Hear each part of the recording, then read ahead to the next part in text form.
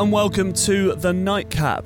This is a special one-off episode, really. We thought we'd dib in and amongst being in lockdown still between series. We've got more Ask Us Anything podcasts lined up, but this one's a really special one today. We've invited Chris on from the Burnt Chef Project. If you've not heard about this project before, very simply, it's a non-profit campaign clothing brand operating within hospitality to challenge mental health and the stigma, and all the profits from every item sold on their website go directly to funding training, resource materials, and just helps open conversations in general. So Chris, thanks so much for taking the time, buddy, to come and speak to us. No worries, thanks for having me on board. Nice one. And how you doing, Paul? You okay, mate? I'm not bad, yeah. Boxes going well for Valentine's Day, I hear. They sold out last week, and we're getting loads of inquiries now. We just don't have the capacity to do any more, which is good. Need to invent a second Valentine's Day. That's the... Yeah. That's like having two Mother's Days in a year as well, isn't it? Yeah. Not going to be able to cope. Yeah, I get so confused with that because Mother's Day in America is a completely different time of year as well, and I see it all flashing up on social media of people tweeting, and I'm like, Mother's Day? What? It's like October. I don't know. You have a little panic, don't you? Yeah, a little bit. Oh no, don't worry about it. Nice one, Chris. Well, thanks again, mate, for joining us and taking the time. I know I've explained very briefly about what the Burnt Chef Project is, but if you could give people a bit more information that aren't aware of you guys, and then we can sort of delve into things. Yeah, sure, no problem. I mean, without going into sort of the whole last 18 months, I mean, in short, the Burnt Chef Project was born through my experience of working with chefs over the course of 10 years. So I actually used to work for a couple of fine dining wholesalers, covering best part of 600 restaurants and thousands of chefs. And both through my own experiences of suffering from mental illness and also the conversations I had with many of my mates who are obviously in the industry. Yeah. It sort of became quite apparent that mental health wasn't something that we spoke about. But more so than that, it was something that was actually causing damage to the industry, and it was stopping, people joining. It was getting people out. Age of 35 in the industry you're one of the old timers.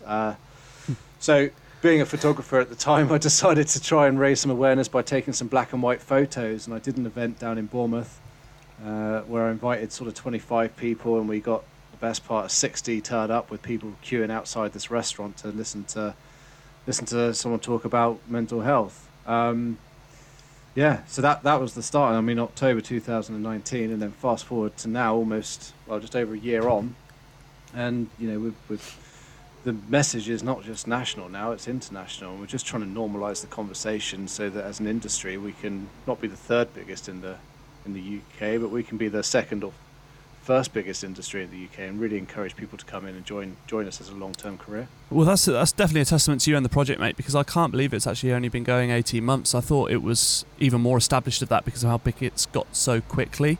And we'll delve into all that very shortly. Coming up on the podcast as well, we're still going to try and keep some of the elements of what we normally do, so we're going to do a boiling point later. We've got some myths and hacks to dispel. But I guess firstly, Chris, if you don't mind, can you take us back to your sort of early experiences within this industry and sort of how you came to going, and that point to which you went, right, I want to do something about this now. I want to set up a project that's going to help people. Yeah, sure. I mean, I've always had affiliations with this industry. So my old dear, she used to run pubs.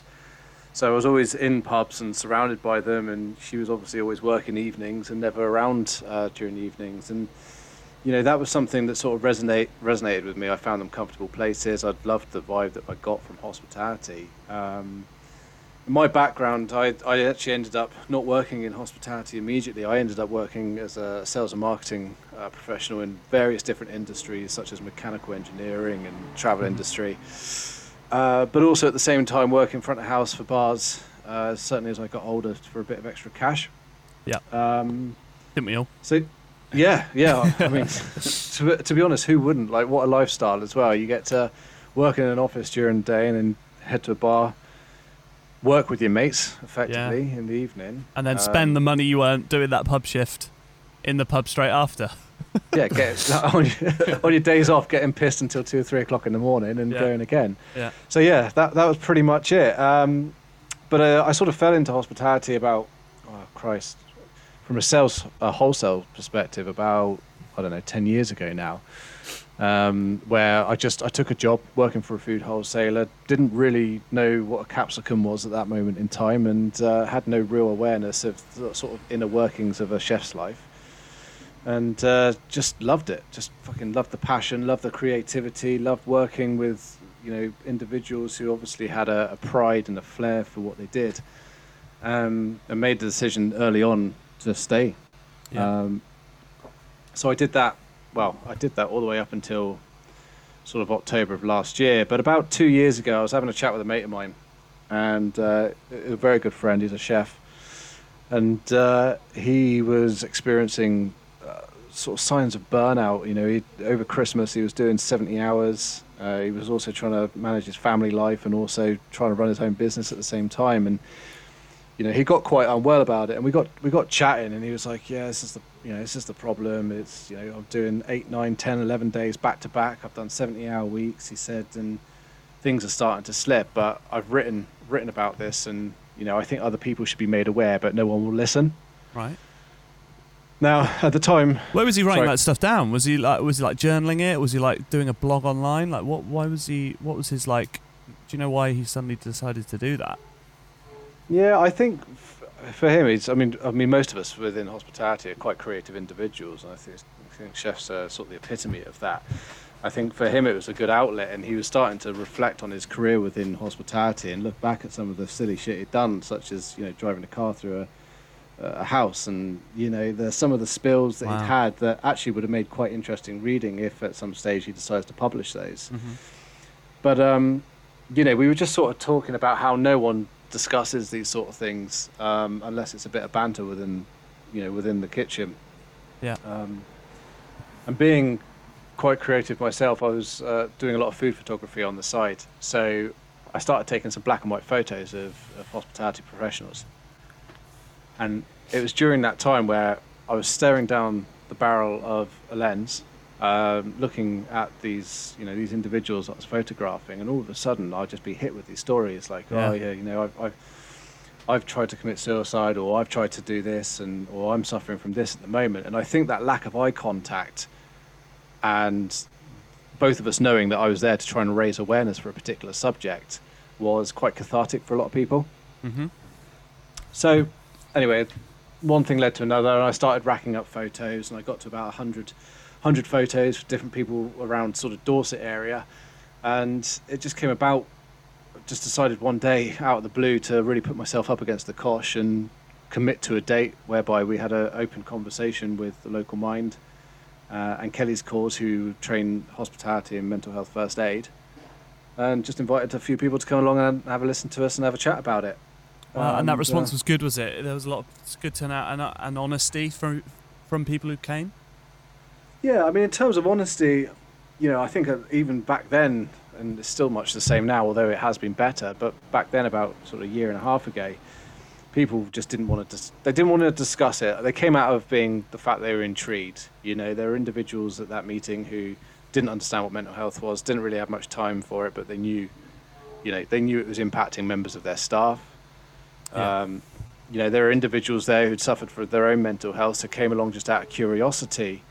But, to have 60 people turn up that evening and, get people shake your hand afterwards and go, "Oh, fucking hell, I never realised I was suffering from burnout," or "I never realised that, my lifestyle of doing this amount of hours and not talking about it has ended up me being divorced 3 times." And it's that, for me, was like that was a big moment. It must have been quite overwhelming to have 60 people suddenly all sort of congregate together and go, "Oh, Christ." So, and then was it awkward to just then everyone just started? How did that like play out? Mate, I was bricking it, honestly. You were. Yeah. Were you on stage as such then, in front of people talking about it, or what? How did that work? So it was in a restaurant. There's a restaurant down in Bournemouth called Terroir, which is like an eco tapas restaurant. It's run by a good friend of mine, James Fowler. He's a world-class barman, actually. It's nice business anyway, but he lent me his restaurant, and it's a decent-sized restaurant. It covers, you probably get about 40 covers in it, and I was just stood at the front, in front of all of these, the majority of them were chefs at the time, but all of these people that I'd worked with and known for years, and suddenly I had to talk about mental health, which even then I didn't know anything about it at the time. I just knew it was a problem and that I'd suffered from it myself. Yeah. And if there's nothing more intimidating than standing up in front of a bunch of chefs and talking about something that's touchy-feely. Yeah. Yeah, man, that is probably putting yourself out there, but obviously that is one of the reasons why people then follow, because you led by example there, which is an amazing thing to do.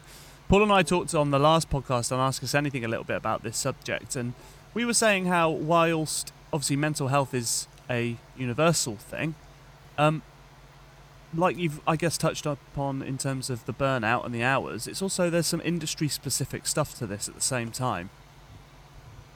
Yeah, definitely. I mean, I think, as you say, mental health has got such a bad rap. I mean, you just have to look back do a Google search of mental health in history, and you'll see, kings having their brains removed to be able to look for demons, and even looking back into media, you got Jack Nicholson.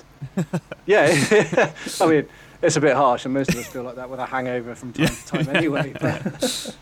But yeah, I mean, it's been so heavily stigmatized, and that's just in general society. But when you start to look at hospitality and you look at the fact that it is a hard-working industry, it's a tough industry, it's a fantastic industry, but I think there are certain things that perhaps have become part of the norm. Like what? What are those things? Well, things like doing the long hours and wearing it as a badge of honor. Yeah. It's like I had 4 hours sleep. Oh yeah, mate. No, I had 3 hours sleep, and I've done it for 3 days in a row. Yeah. Oh well done, mate. You're a hero. The message that sends, and from experience, like I've been on both sides of that, is that, like, for one, it gives this whole perception of I'm okay, you're not okay. So, like, to explain that more is, I'm saying that by I'm okay with that, I'm fine with that. If you can't handle that, you're not good enough. So I'm okay, you're not okay. So you don't want to admit that you're not good enough. So even if you can't handle that and you're struggling with that, to another man in a very male-dominated, boisterous environment, you don't want to admit you're not okay. Yeah. You don't want to admit that you're not strong to get one up over your colleague. Yeah, exactly. And you don't want to admit that you're not strong enough. So you go along with it, and yeah, it's having the awareness of what you're doing, because a lot of it is quite subconscious. For me, it was anyway. Only talking from my own experiences, that's what you do. And again, men, as kids, generally you're told your feelings don't matter, or you're dismissed, or that you can't be a pussy. Those sort of things, they stay with you. When you go into a very male dominated industry with alpha males, you can't express yourselves, and you don't know how to, and there's no structures in place. Yeah. So that's what I really like about this and the Burnt Chef project, that I think the most powerful thing is the awareness for me. And what really stands out for me is the awareness of, like, so many people I think aren't aware of how they're feeling because they're not connected with themselves. I think the things that Chris is doing is going to really help people realise, oh, that's why I feel like that. Yeah. Just put two and two together. Yeah, I think that's a big point, actually, in that it is great to say I'm your boss or I'm your head chef, etc. I am here if you want to talk. But actually the greater issue is a lot of people, especially like you've just described there, Paul, in the industry have been for ages. Perhaps they weren't emotionally vulnerable as kids with their parents. They're not self-aware enough to realise why they feel how they feel. It starts there before you can even approach your head chef to talk about stuff. Exactly. It's such a minefield, isn't it, Chris? Because if you're not in touch with yourself, you can't do that to, especially someone who's quite a very masculine, strong in appearance type of person. Yeah. Yeah, hugely. I mean, you've got to bear in mind, we're not that far removed from eras where, even back in the Victorian times or post-war, where, the stiff upper lip, you just got on with it. You didn't. Your father never. Old British mentality, isn't it? Yeah, it is. It is massively so. You never taught. I mean, my old man, he's more of a sensitive bloke than perhaps your standard stoic. But even still, I wouldn't see emotion from him, and he wouldn't, sit down and talk openly about how he was feeling. And although I'm probably a little bit more entwined with that because my mum was, she ended up becoming a youth worker and she was in that sort of mentality.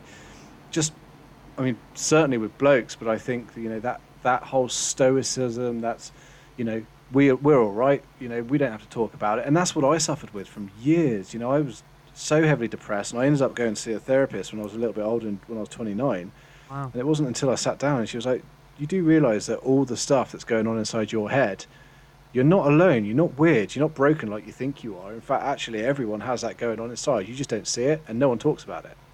It's amazing how it doesn't sound like it would be comforting on the face of it, but it's unbelievable how powerful it is to know that it's not unusual.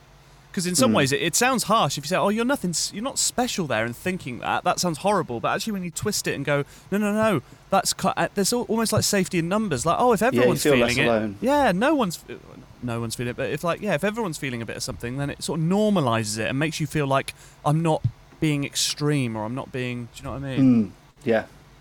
Yeah, and it's not to say that everyone experiences mental illness in different ways, and not everyone will always have an episode of mental illness. It's it's one, biology has a lot to say in it, but I think also environment and the way your past and the way you've been brought up, especially around childhood trauma and things like that, they also have a big bearing on that.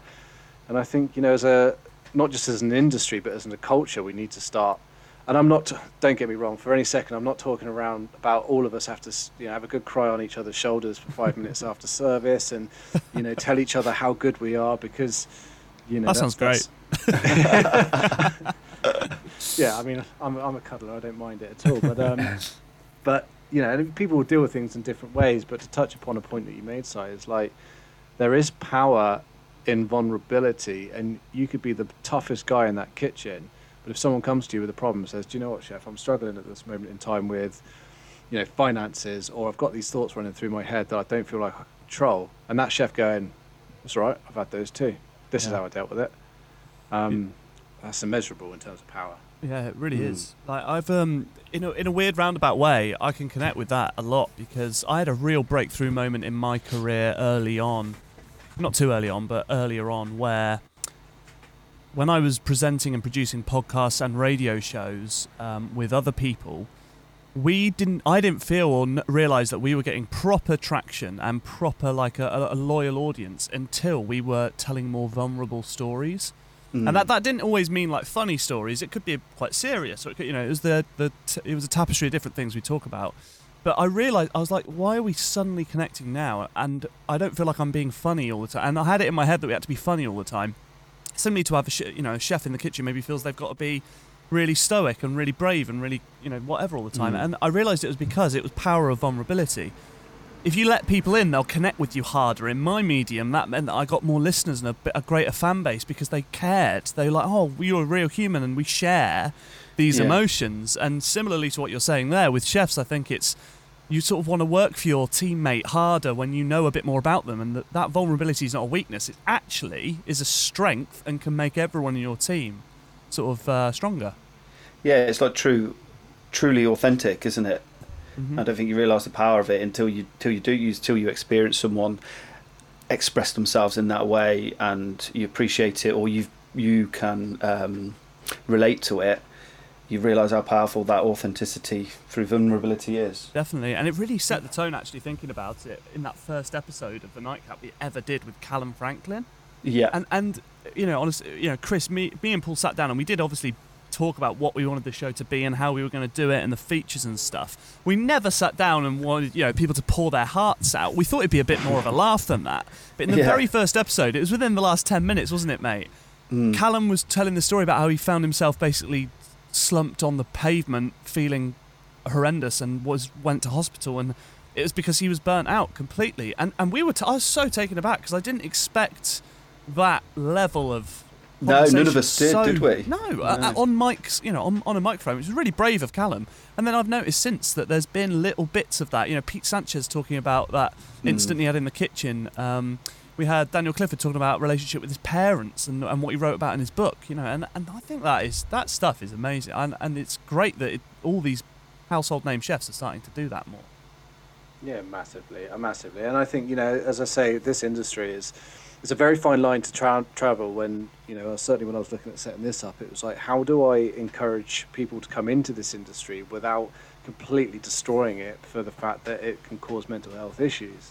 And it's a very, very fine line. And I think that by people like Daniel Clifford, and you've got the likes of Sat Baines and Nathan Outlaw talking quite openly about it now, it means that the other thousands and thousands and millions of chefs that are out there and front of house staff can suddenly go, oh, actually, I can talk about this now. It's not such a taboo subject. Normalises it, yeah.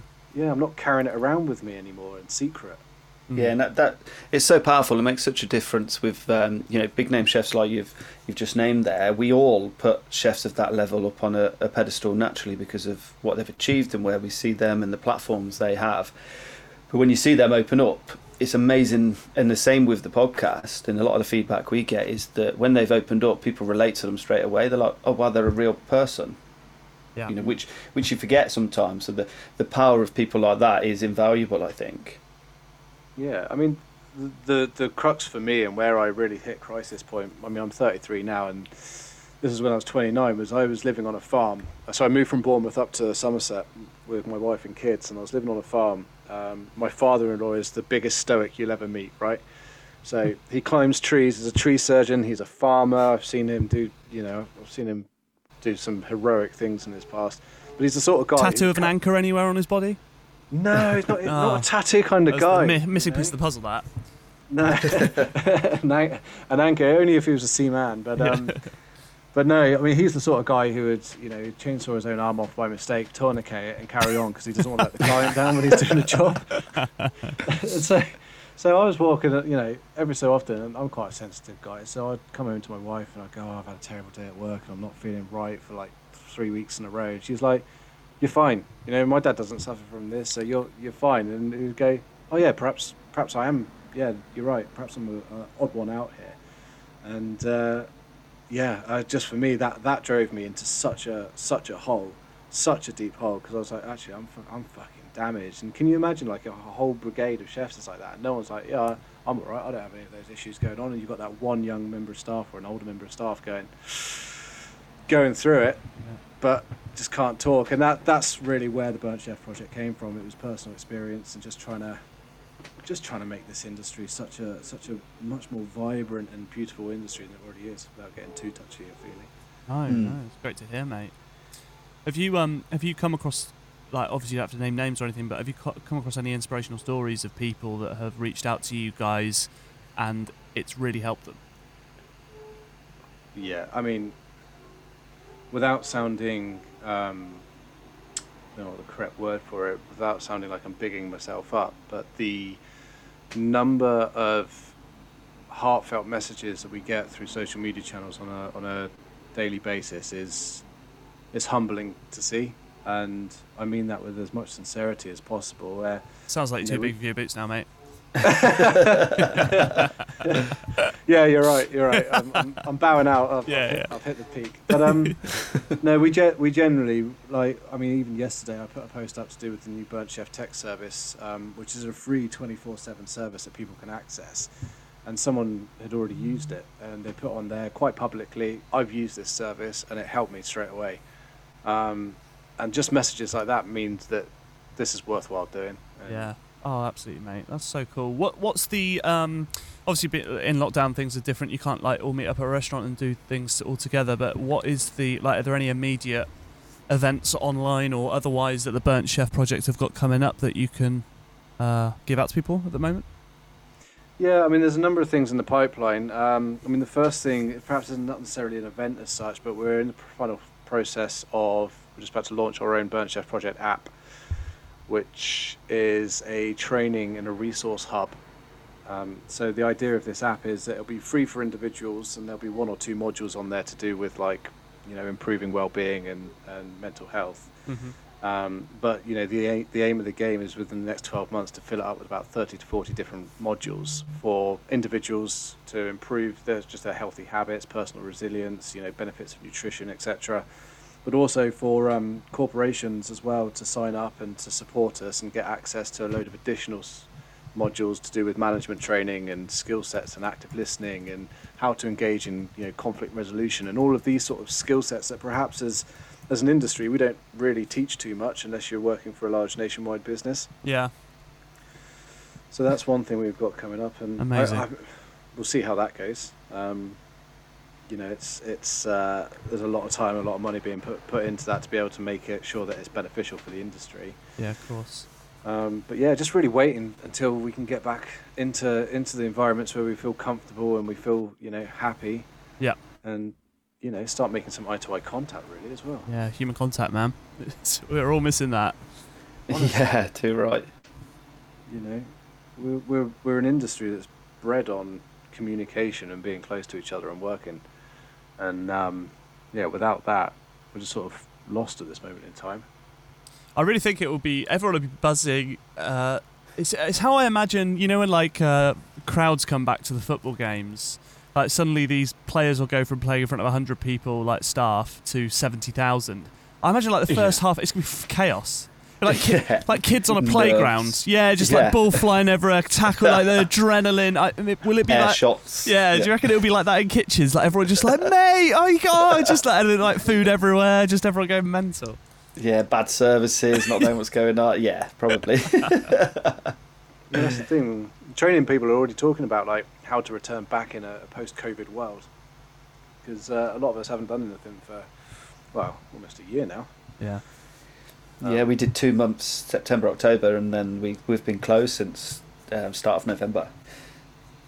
And the work we're doing at the moment, it's not the same. So it is going to be a shock to the system. We're going to have to phase it in, I think. Yeah. Brush up on the old skills.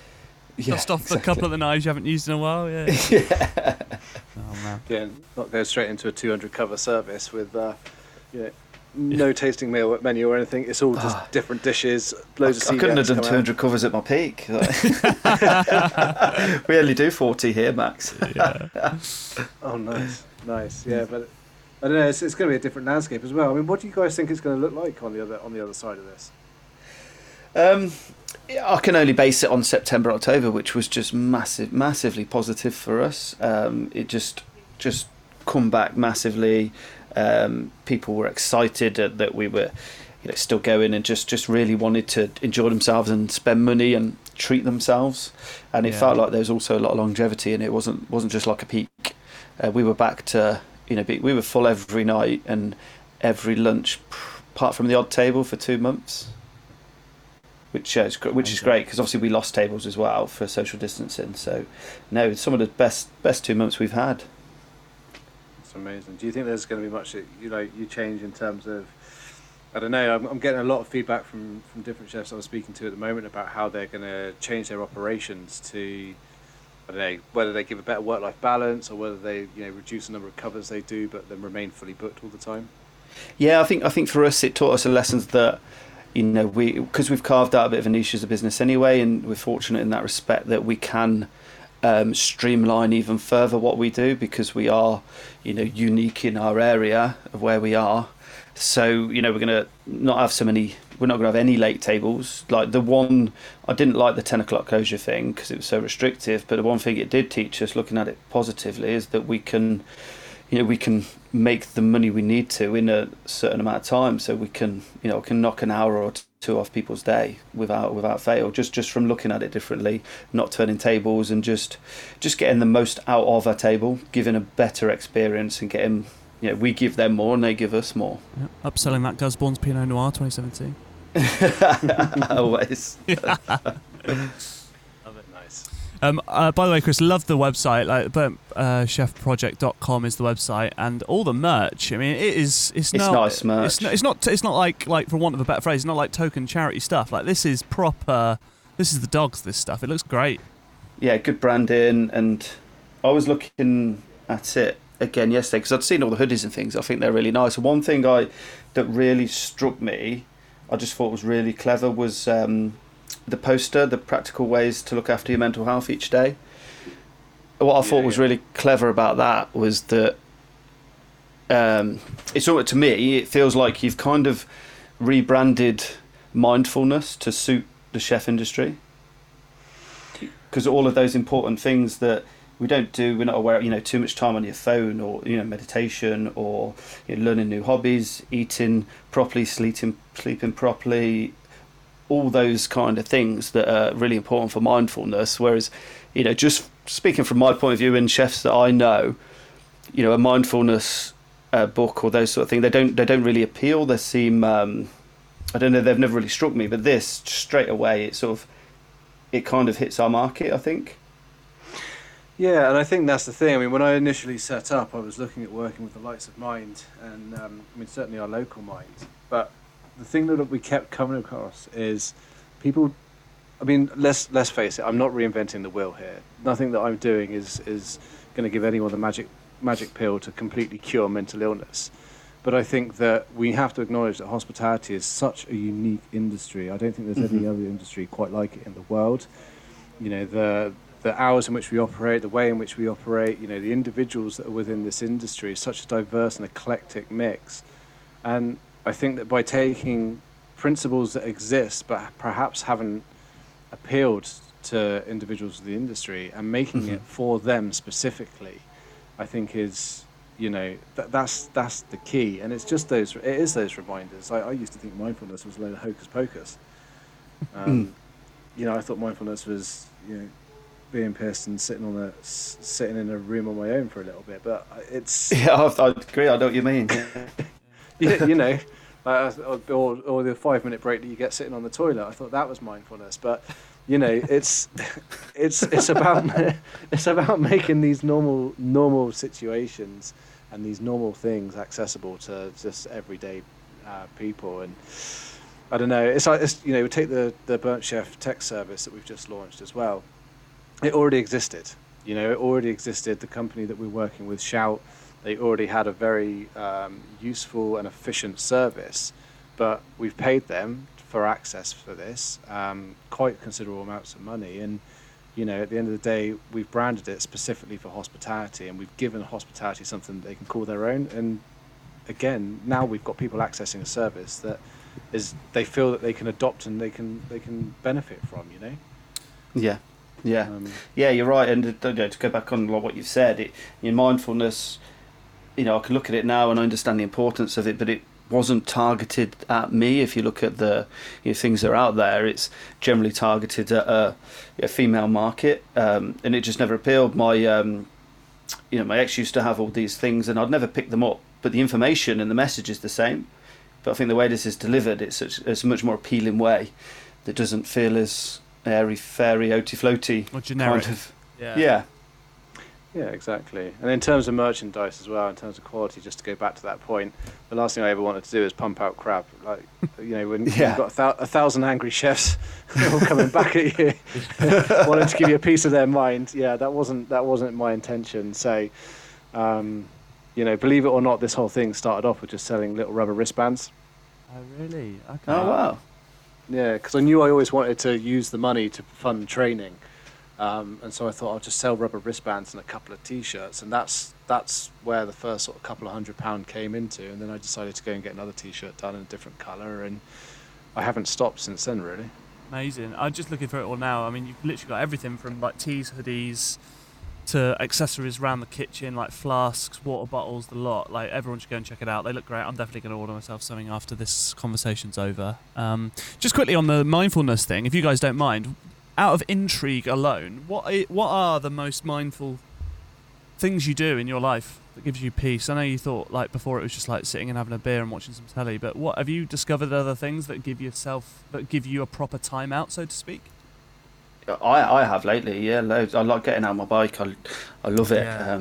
It's been a bit hard lately with the weather, and you know, if I have my kids, I can't get out because they're too young to leave on their own. Not 4 and 7. The 7-year-old can't look after the 4-year-old yet. Can young, yeah. A little bit, maybe a year. Yeah, okay. 8.5, it'll be fine. Yeah, she can make cereal. They're fine. They'll eat. Getting out on the bike is it's been one of the most powerful things for me, because I find that if I sit down and have a beer, I'll do something like watch telly, or I'll be looking at my phone or something, and it's nice and it's good downtime, but it's distracting. I'm never actually spending any time switching it off. On my bike, you're forced to do that. I've got no devices, and I'm forced just to think. And you know, I like to go out on my own without anyone else, and just can you just let your mind wander, and that's been the most powerful thing for me. Yeah, nice. What about you, Chris? Well, I mean, photography, I guess, looking back, was one of my forms of mindfulness, because I could take a camera out or I can, you know, create a dish or create a drink and spend the best part of 2 hours shooting the thing over and over again. And I guess for me, that was a moment where I wasn't really thinking. It was quite creative as well. But yeah, exercise, although it's not classified as necessary as a form of mindfulness, it's a great way of being able just to blow out the cobwebs and give yourself a break from thinking about, you know, life and what's going on around us. But I mean, if you have ever tried mindfulness itself, it's fucking difficult for a start. It's really, really hard. But that's why it's mindfulness practice. It's not mindfulness, you know, expert. But you know, one of the things that I've started challenging myself to do is, if you've got like a smartwatch, is when you practice mindfulness, which is like sitting there, breathing deep, you know, listening, you know, smelling what's going on around you, just being present in that moment, you can actually find you can lower your heart rate quite significantly. So every night I just set myself a little challenge as to how much I could master mindfulness by how low I could get my heart rate to go. What'd you get to? What's your PB? My PB was 42 beats per minute when I sit. Yeah, like a fucking whale. That's unbelievable. That's amazing. It's like a sloth. Yeah. I mean, when I came to, I found my watch on the floor, but that might explain it. I was gonna say, you'd like just stand up and then immediately faint. That's a bit much. Yeah, I realised my wife had put a bag over my head. And that was it. But no, honestly, you can if you start tracking it and like put it on an activity and track how low you can get your heartbeat just by relaxing everything, you come out a little bit dazed, like like you've had a good night out. It's good. I think that's great advice. Like I've always been a little bit sort of petrified of silence. Like I still often, if I can't sleep, I'll pop a podcast on in my headphones and stuff like that. Do you know what I mean? But then every so often, I don't know whether you guys do this, but back when we had commutes, I'm lucky enough that I still have one right now. I'd always listen to podcasts or the radio or whatever, but then every so often I'll just be in a real mood to have nothing on and just drive. And that sounds mental in 2020, like, but to just drive for half an hour and just nothing, it's actually really nice. It is, especially if it's a nice day. Yeah, and you can just, it really is. Your mind can wander. Yeah, it's great. Yeah. I mean, my commute, if it's any consolation, before I stopped working and took this on full time, I used to commute an hour and a half a day, both ways. So 3 hours a day in the car. Yeah, and again, this is where the Burnt Chef project came from. I just threw myself into self-development, like podcasts, listening to books, whatever I could get my hands on that made me increase my knowledge of psychology or in terms of business management or marketing or whatever it was, and I just absorbed as much as possible. And that for me was good use of time, mate. Better than just listening to the back catalogue of Nightcap. Well, I did that as well. Good to know. Okay, nice one. Are there any other, just before we move on to other bits, is there any other things you wanted to discuss, Chris or Paul? Anyone want to talk anything else through on this subject? Yeah, I mean, I think from one question that I tend to sort of ask during the podcast that we have, so we also host the Burnt Chef Journal, where we get people like Paul, if you fancy joining us, just on to talk about your experiences yourself. I think it's quite decent for other people to hear that. Mm-hmm. But yeah, definitely. You know, I guess it's really, where do you guys find the subject of mental health currently sits within the world of hospitality? Do you think we're sort of 50% of the way there in terms of normalising it, or 20, or what's your views on that? It's really hard to put a figure on, but I wouldn't say it's hard. I wouldn't say it's 50%. It's less than that. In my opinion, I think it's about getting the awareness out there, like what you're doing, because I think the biggest issue is, and I've always had a bit, me and Simon spoke about it before, is a bit of a sticking point for me is, mental health all over social media now, and the message is, and it's not a wrong message, it's the right message, but it doesn't necessarily work, is that if you're feeling down, you should talk to someone. And there's this message of you have to talk, you have to open up, you have to talk to people, which is the right message. But the difficulty is a lot of people don't know, or they're not brave enough to. So you kind of come at a stop, and I think that's where hospitality is. If you're I think it's quite dismissive to just say, well, you've got to talk to somebody, because what's happening is you're putting the pressure on that person who's already feeling shit or doesn't know they're feeling shit to go and open up. and do something that is completely out of their comfort zone. So I think just from my opinion and experience, I think the best way is creating awareness for everybody, exactly like you're doing, to be able to notice and spot when people are having issues. So you approach those people, and people are much more likely to open up that way, because that's what happened to me, and I was totally unaware. Before people spotted the issues I had, I would just carried on. So I think it still has got a long way to go. We're going in the right direction, definitely, and a lot of things are changing. Like working hours are getting better, and the work-life balance is getting better, and people are becoming more aware of the things we need to do physically, but mentally we still need to keep pushing in the same direction. Yeah, definitely, and it's a really good point. Actually, is that we're taught how to run a section, or you're taught how to read and write, but we're not, going back to what we were saying earlier, ever taught how emotional intelligence. We weren't taught to recognise, one, when we're feeling shit, and two, how to articulate that. And it's a brilliant point, and perhaps that's something that we can look at putting a brief 5-minute module together for people. Like, okay, I've identified I'm not feeling right. What's the next steps? Like, how do I engage with this feeling, and how do I start to make sense of it? Yeah, that's the thing. I think there's two big steps there, isn't there? There's one, identified, and then two, doing something about it. I think for people that are feeling incredibly vulnerable or really alone, it's two big steps there that that needs to focus on. Yeah, massive. And if it's something that you've got to the point where you are, you haven't discussed it with someone, and it's to the point where it's causing you, mental anguish, then yeah, it's a bit of a leap just to suddenly go, oh, by the way, I'm feeling quite depressed at the moment, and I need to talk about it, because that's obviously something that you've never felt comfortable with before. Mm-hmm. But that's where services like, hopefully, the text-based service can come in, because it is a service where you can use your words. You can not hide behind text message, but you can use that as sort of like a break from that face-to-face contact, and be able to say what you want to say in whatever way you feel comfortable saying it, and get a response back. Which is hopefully a good starting and a sort of stepping platform into being able to say, moving forward with that. Yeah, it feels a much less intimidating way of making a first contact, or breaking the ice. Yeah, because that can be so scary, that first bit. So just being able to not hide behind the text, like you say, but just being able to do it without that sort of like scary, like that's a baby step, isn't it? Compared to just jumping in the deep end. Yeah, massively. Like, I mean, I had a mate who was in the military, and he was quite mentally unwell, and he was the guy. He was a fucking class bloke. He's a good friend of mine, but he never had any issues, and he was incredibly stoic. And in order for me to be able to aid him and help him, I physically had to verbally beat him up in order to do it. And I'm not saying that's the right way, but I had to sort of like get him in the car, take him for a drive, and say, right, we're not leaving until you learn to open up. And I heard all the sort of classic things. Oh, I'm a bloke. Blokes don't suffer from this, or I'm not a fanny, and I don't have these issues, and all of this sort of stuff. And it was like, okay, cool, now you've got that out of your system, how are you feeling, what's going on at the moment? And he's like, oh, I don't want to talk about it. And I'm like, well, we're not going anywhere until you do, so what's going on? And he's like, oh, just this.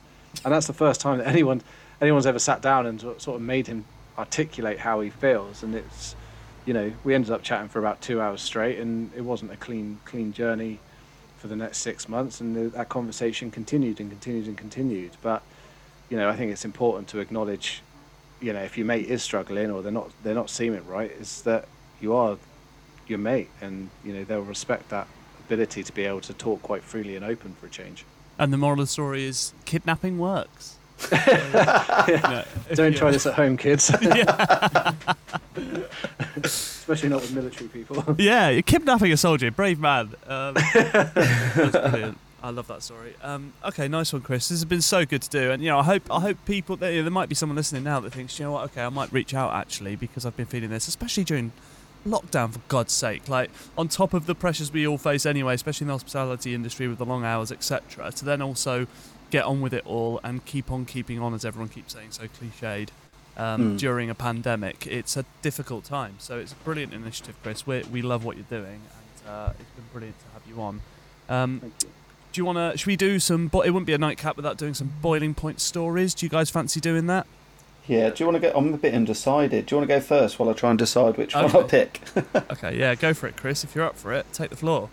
Yeah, no worries. Well, as I said to you before I sort of came on, obviously not having worked sort of at the coalface, so to speak, in the kitchen, it's very difficult for me to be able to give you real-world examples. I mean, obviously I've come into contact where I've tried to help out in kitchens from time to time and fucking fluffed it where I've had gold leaf stuck to all my fingers and it's cost a lot of money. But I suppose the one that comes to mind was when I first sort of came into this industry about 10 years ago. And I was the sort of, back then I was the cocky double glazing rep that, you know, you hate walking into the kitchen. Oh, fucking hell, he's here again. Just get rid of him. And one of my first visits was to the Royal Crescent in Bath. And sort of got out my car in a suit, of all things as well. The last thing you want to do is see a rep in a suit. You know, they stick out like a sore thumb. And I come walking into this kitchen all cocky and like, yeah, right, who's the chef here? And he was like, oh, it's David. And I was like, okay, cool, where's David? And someone just looked at me with fear in their eye. And I was like, I just didn't understand it. I couldn't get it. And I sort of stood there for 5-10 minutes waiting. And in the end, I went to go and find him. Anyway, the look that I got, the look of pure, like, disgust. And I was like, what? He goes, get out my fucking kitchen, get out. And I was like, what the hell have I done? Like, what? He was like, don't fucking walk into my kitchen during service. And I looked at my watch, and I was like, what service? Like, what are you talking about? And I'm physically getting manhandled out the back door of this kitchen. And everyone just looked at me in fear, going, oh, God, he's never going to come back again. So, yeah, my entry into the hospitality world was one with... I didn't go back into a kitchen again for a few weeks after that. Amazing. So what would it have been, like literally bang in the middle of the service in the middle of the afternoon or something, and you just had no clue whatsoever? 12:30. Yeah, 12:30. Bang on. It was just, I remember, I mean, it's like a memory that's imprinted in my brain. I remember just looking at the clock going, 12:30. I said, right, okay. And I went back to the office and said, what's this whole service thing that people talk about? Excellent. I love basically, that. Don't go near a kitchen between 12 and 3. Yeah, that's good. Unless you're eating there, that is good advice. Yeah, well, I must apologise on his behalf because I have done that several times. I've had, people that should know. I think I'd only lose it though with people that in the past, people that should know better. If it was somebody who had no idea, I think I've definitely been a lot more accommodating. But it's when former chefs that turn to reps or whatever, just turn up with a box of things and stick it on your pass in the middle of a lunch service. And I must admit, I've totally lost my shit at them. Blood boiled. I'd never just walk into your office without an appointment and just put some things down, expect you to drop everything and... While you're in the middle of a board meeting. Yeah. Sort of. I fucking might, actually. Actually, I wouldn't put that past you, yeah. Nice one, mate. Go on then, Paul. What have you got for us? People are actually asking for more stories about James. Oh, yeah. Oh, so is James's fake name? James is a fake name. Yes. Cool. Good. Yeah, and that's just kind of stuck. Everyone's like, I want more stories on James. So I have got 2 more. I'll save one for a later time. It's a bit longer, but this one. So when James started, he was, which was a very bad decision by me. He was living with us for a bit. Oh, didn't know that. Okay. So we didn't have any children at the time. We just we had a 3-bed house, and he had the spare room. And we weren't getting on straight away from work, so things were a bit weird. He'd just go in his room, and then it was always a bit awkward having our house and stuff. But he'd go home on his days off, so it was fine. And then we didn't have any kids. We had a greyhound at the time. We had this greyhound. We had it from a puppy, beautiful dog, absolutely amazing dog. Her name was Macy, and I don't know if you know much about greyhounds, but they are the most loving, sensitive dogs there are. I adore them. And we lived on a main road. It's on the same road Tuddenham Mill was on, and very strict rules about we had a fence built properly, like a massive gate, like a 10-foot long gate that opened up. If you ever going outside, you just make sure that's locked. We'd go out the back door because the road was savage. It was a proper one of those busy proper country lanes, and he'd just gone out one day. He'd left the back door open. He'd left early to go to work, left the back door open and the gate wide open, and me and Rianne were in the house, and we just heard this massive screech of the brakes. We were upstairs pottering around. He'd just gone, left the fucking door open. It's a massive screech of brakes, and there's a lorry in the street just beeping its horn. I've ran outside, and there's our dog, our child at the time, if you like, just like petrified in the middle of this road. And like, that stays with greyhounds. That's like, they're so precious. All these other cars around, and she's just skitting out in the middle of this road. So I've just gone, fortunately they hadn't ran her over, got her inside, and obviously we were both a bit like, on edge. And I was like, right, I'm going to work now. Just grabbed my stuff, I stormed down there, walked in the kitchen, morning chef, and like the whole team. I'm not proud of how I went, but I lost it like the most I'd probably ever have at anyone at that point. In front just of everyone. Fully lost it, and I didn't care at the time about anyone seeing me or anything. I was just fully in red mode. You know. But it was about, if you left the gate open, I'd be left everything, left the back door open and stuff, and the dog's obviously just gone out, and could have killed the dog. I just fully lost it at him, and I was like, did he take it? Did he be like, yeah, sorry? Or he had no choice. He couldn't even get the words out, and I was just like, that's it. You're finding somewhere else to live. I don't want you there. Yeah. Oh my god. Yeah. That's not gone well. That has not gone well for him. Yeah.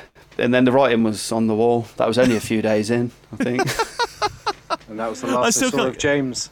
He stayed 5 weeks. Yeah. This is the thing. This is the third story we've had about James, and he was only ever working with Paul for 6 weeks. 5 weeks. Yeah. The next story I won't give any info in. That's after he'd left. A few years after he'd left. It's unbelievable. This poor guy. I'm starting to feel sorry for him now. Like, it's almost gone. I've gone around the moon and I'm back. Do you know what I mean? I'm back around the other side, and now I'm like, oh, poor guy. I get that, but you nearly killed our dog. Yeah, that's true. Bastard. Love it. Okay, nice one, guys. Before we head off, and also talk a bit more about the website, make sure people know where to go for the Burnt Chef project. Any home cooking hacks or myths you guys might have learnt or discovered over lockdown? I mean, obviously, working in the world of food wholesale, you're often asked for ingredients where, certainly with chefs who want to be always at the cutting edge of what you do in terms of creativity. And Martin Blunos once asked me for finger limes, and I thought he was taking the piss. And actually, these things actually exist, and they look like aliens. But I remember a time when I'd probably only been in wholesale for about a year, and I was familiar with truffles, and by this point I knew what a service was. And it's good with Martin Blunos, yeah. Yeah. Oh yeah, Christ. I had a phone call from quite a high up chef. I'm not going to name any names or locations, but I had a phone call saying, right, listen to me and listen to me good. I've got a menu coming up, and I've just heard about this new product. It's a melon, and I need it on my menu. I've got to have it. Apparently, it's called a moon melon, and it turns everything that's sour sweet, and I have to have it.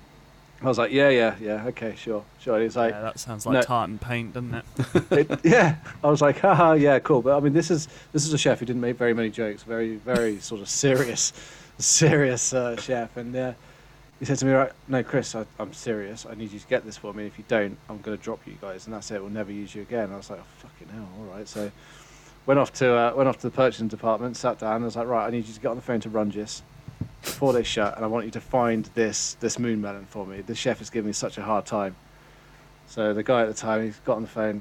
He's like, no, it doesn't exist. I was like, look, you're trying the wrong market. Go on to Milan. Go phone Milan and get them to send you a picture of this moon. Oh, I've got a picture. I had this picture come through from the chef. It was a blue melon, and so we sent it through to Milan. Waited 24 hours. Got a response. They were like, no, this thing doesn't exist. Someone's pulling your leg. So I was like, okay, all right. Picked up the phone. Chef, I think, joke's over. I said, I can't find you this thing. He was like, you've got one last chance to get this for me. I want this on my menu. I'm not fucking pulling your leg. I've heard about it. It sounds ace. I need it. And at this point, I realised that this particular chef was deadly serious and that he wanted this moon melon. And I was like, fuck, I don't know how to break this to him. I was like, this doesn't exist. He's like, if you can't fucking do it. And I was like, oh, this is a decent account. I don't know what to do. In the end, I had to almost get 2 pictures of the same melon and overlay some blue and just send it across and be like, chef, this doesn't actually fucking exist. I wish it did because it sounds ace, but it doesn't. So that was probably one of the biggest myths that I had to try and gently navigate around. What happened then? He just went right. Safe to say, I didn't hear from him for a while. That's so weird. That is, I've never heard of that. Yeah, Moon melon. Plot. Swear to God, if you Google it, you'll probably still find references to moon melon on Google somewhere. I'm just looking now, and there's these blue watermelons coming up. Yeah, I don't know what they're doing. It's very weird. Well, if anyone out there that's listening knows anything more about these melons that we don't, please do get in contact because I'm super intrigued now. Paul, have you got any myths or hacks for us? Yeah, this is quite a random one, but it's like really useful. When if you ever bought, like just from the shop, veg oil, sunflower oil, those sort of things. Yeah. A few weeks in, what happens to the label? It always falls off. Yeah. Always falls. That's because oil breaks down glue, oil breaks down adhesive. So if ever you get I'd noticed this, and then I looked into it a few years ago. At the house, we had some brand new windows in, and they left all the stickers on. And the first thing you do, you get hot soapy water, scour, scrub it off. Don't do it. Just rub some oil on it, and then do it. Oil breaks down adhesive. Good, yeah. Good. So it cleans it straight off. So if you get some plates, new plates, they've got those stickers on and they stay on there for ages, and you're trying to soak it and mess about, rub some oil into it. Or if you get half of it off, the adhesive bit, rub some oil in, comes straight off. That is... we're branching out into DIY now. I know, yeah. This is brilliant. There's a food link because it's cooking oil. It is. But I'll give you that. No, mate, that is bob on, that is. I love that one. That's really good. Class. Yeah. It's like white wine vinegar, isn't it? That's all I use for descaling the house. I pour it on it's everything. Amazing stuff. Like those sort of things. But have you seen with oil as well? Apparently, if you get oil, especially virgin olive oil, you have to. It's better to get it in tins because it reacts with light and goes off. That's why. I've heard it dark reacts with green light. Yeah. Yeah. It's the same with tea. If you've got loose leaf tea, you think the best thing is to keep it airtight. That doesn't matter. Keep it in a tub. You need to keep it away from daylight. So you've probably seen behind our bar, we've got those beautiful tea tins. They look really nice, they're aesthetically pleasing, but they're to keep the sunlight off them. They're just loose in there and last for ages. The air light, the light is what affects tea. Madness. It's the same as, have you heard about spinach? I'm dishing them out now, but spinach. Go on then. Go on. No, it's watercress. I do apologise, but once watercress gets to a certain temperature and starts to warm up, most things you can refresh it by putting it back in the cold, any sort of salad leaves. But with watercress, once it starts to break down, that's it. You can't turn it around. There's no stopping the cell breakdown in watercress, which is why sometimes you'll get it go yellow if you leave it out on the pass too long. Yeah. Right. Yeah, because most lettuce, you throw it in some nice cold water and it's re-crisped. Yeah, it looks good. You can't. It's definitely watercress. You can't do that with watercress. Once it starts to break down, that's it. Game over. Yeah. Hack overload there. That is properly... No, do not apply. That's what we want. We want it. Yeah, exactly. This is great. Amazing. Just cut that off, edit that side, and then I'll use them on future episodes. Yeah. We'll just spread them out over the next series. Nice one, Chris. This has been an absolute joy. It's been really good fun, as well as also serious, and it's great to have those open conversations. I hope we've inspired people to go to your website and either order merch, but also reach out and use the new services that you provide. It's theburnchefproject.com, is that correct? Yeah, so theburnchefproject.com, and I mean, there's a load of free resources on there. You've obviously got the shop and all of the profits, despite what some naysayers may think, it all goes back into making the industry a sort of a happier and healthier industry. There's details on the Burnt Chef support service as well, but in basic, it's very basic. Just text Burnt Chef to 85258 anytime, day or night, and you'll get a response within generally about 5 minutes. It's incredible. Burnt Chef to 885. What was the number? Sorry. Burnt Chef, all one word, to 85258, and you can Amazing. find that number on the Burnt Chef Project under Get Help if you need it. Incredible, and download the Burnt Chef podcast as well. Yeah, yes, thank you. Yeah. No, thank you very much. It's been great. Yeah, nice one, Chris. Loved having you on, and Paul and I will be back with. I think we're going to do some more Ask Us Anything podcasts. People seem to love them, which is great, and we're really up for it. And also, whether it's industry stuff, which will be the bulk of it, but any other questions you've got, just for the fun of it, it doesn't really matter. We're just whatever.